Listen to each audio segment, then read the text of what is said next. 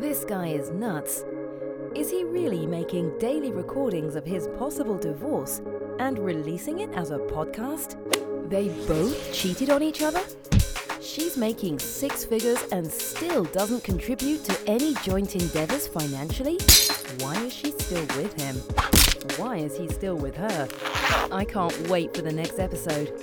This helped me be a better wife. So this is how men think. I hate my husband less now. I understand my wife more now. These are some of the listener comments to the Divorce Diaries podcast. All over the map, I know. These anonymous accounts of events should resonate with anyone that has been married, is married, or is preparing for marriage, and helps couples avoid pitfalls as they might prepare for marriage. Entire seasons are released on Patreon weeks before anywhere else. At Divorce Diaries Podcast Patreon page.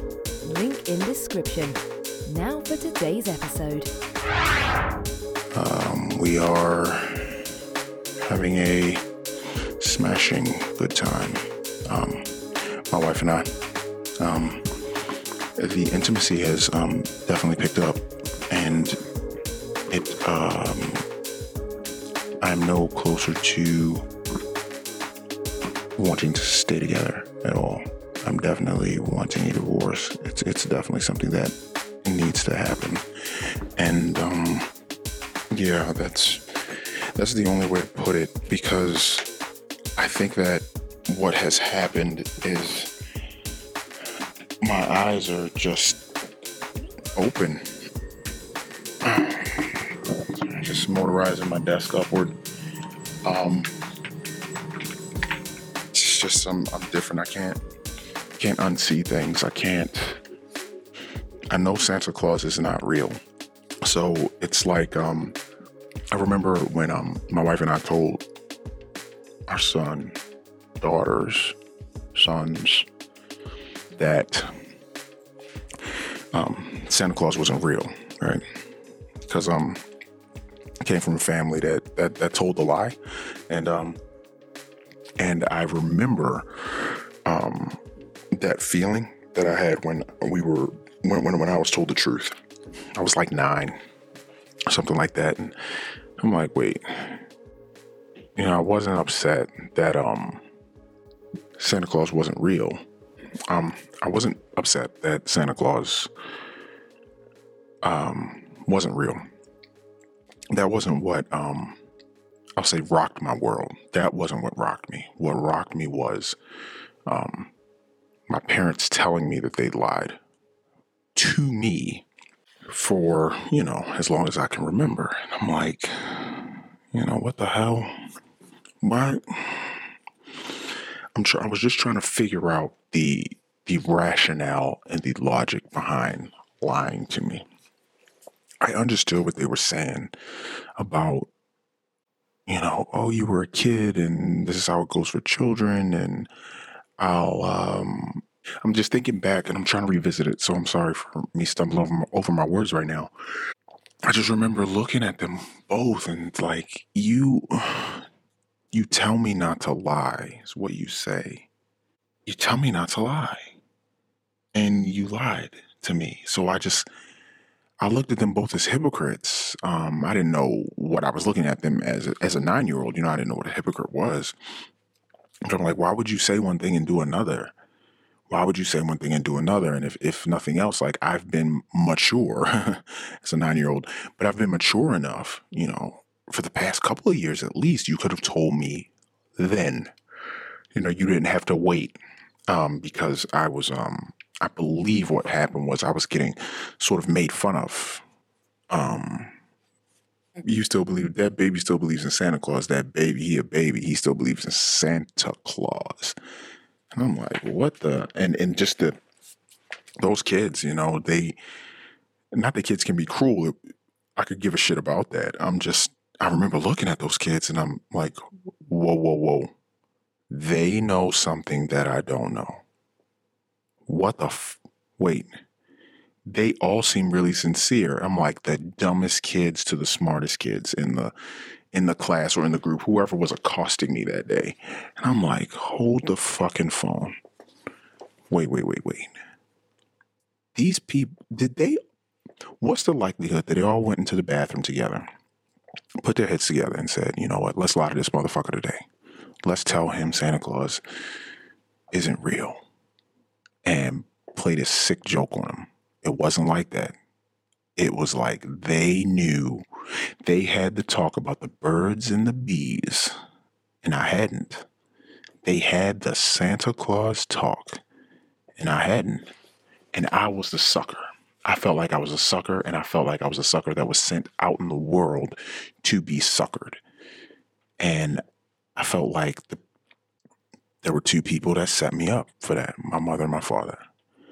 And I couldn't, based on what I'd gone through earlier that day with my schoolmates, then reconciling that against what my parents knew for all those years and how they still,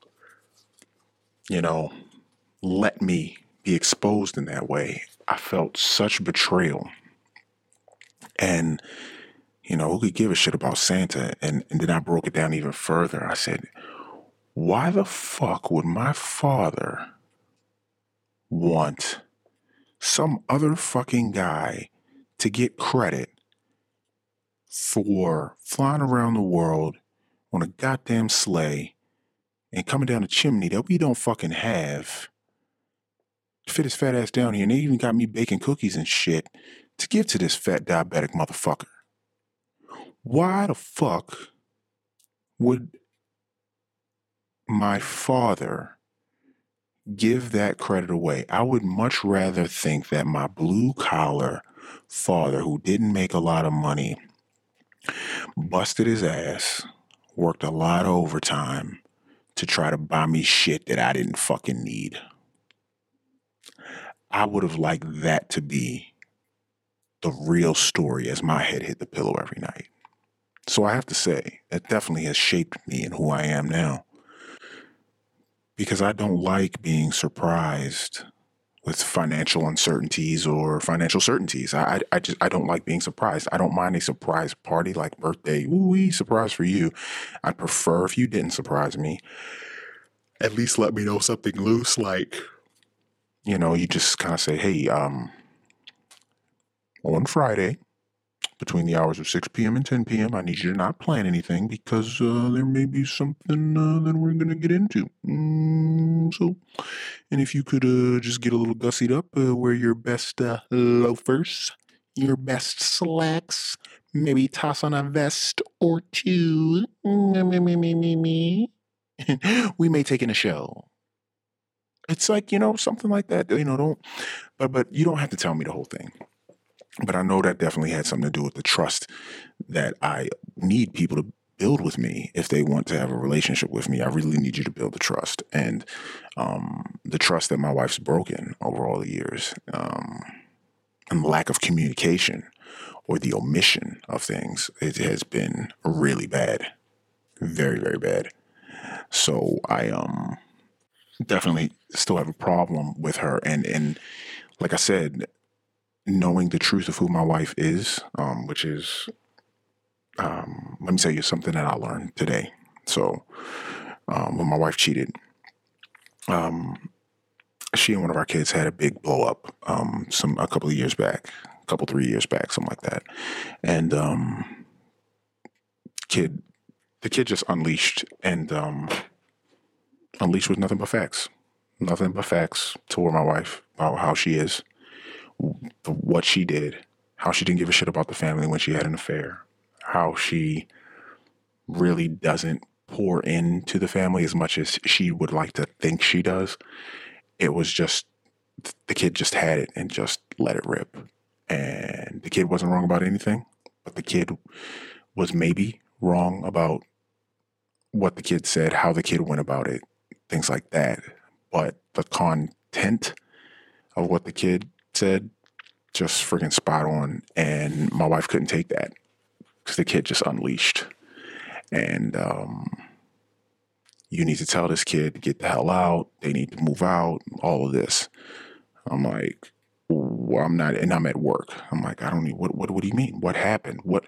It doesn't matter what fucking happened. He needs to get out of this house and don't talk to me like this or that. I'm like, whoa, whoa, whoa. Oh, wait, and the kid is still a minor. And I'm like, what happened? All right, I'm coming straight home and I'm like, so what's going on? And let's talk about this. I wasn't even here. All I had was a phone call from my hysterical wife. Then I got another call from another kid saying, hey, the other kid and mom, they just got into something horrible. What happened? Well, mom, and the other kid says, mom is dead wrong. And the other kid just let her have all the truth. Like unsolicited, boom, just hit her. Boom, boom, boom, shots, fucking fired. And I'm like, okay, I get it. I get what's happening at the house now. I should be there in 10 minutes now. Now I'm only 10 minutes away. I get there. My wife's fuming. She's livid. The other kid's livid. And they're like, you should probably go. And, yeah, that was horrible. And I remember, because it was a while before that, when my wife had her affair, and that night that she left to go and didn't come home till 6 a.m.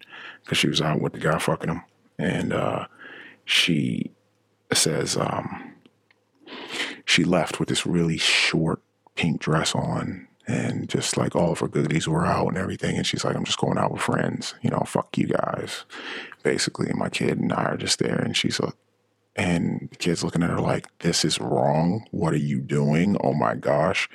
And she couldn't give two shits about anybody or anything. I'm going out to live my best life. Just throwing it right in our faces. And I'm like, okay, what the hell is going on? And the kid's like,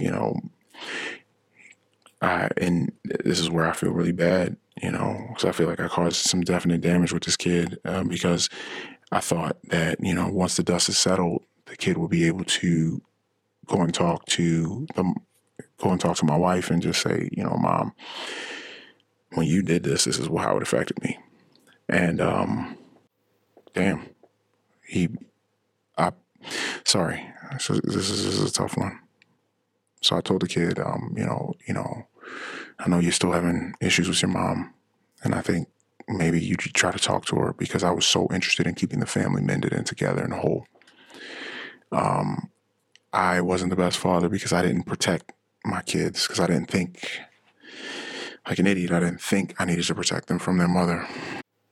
Yeah, that's how that whole day went. And when I told my kid to go and talk to mom, and mom will hear you out, he's like, went and tried, and her responses were, which she corroborated later, she's like, she came back so upset, so livid. I'm like, how did the conversation go?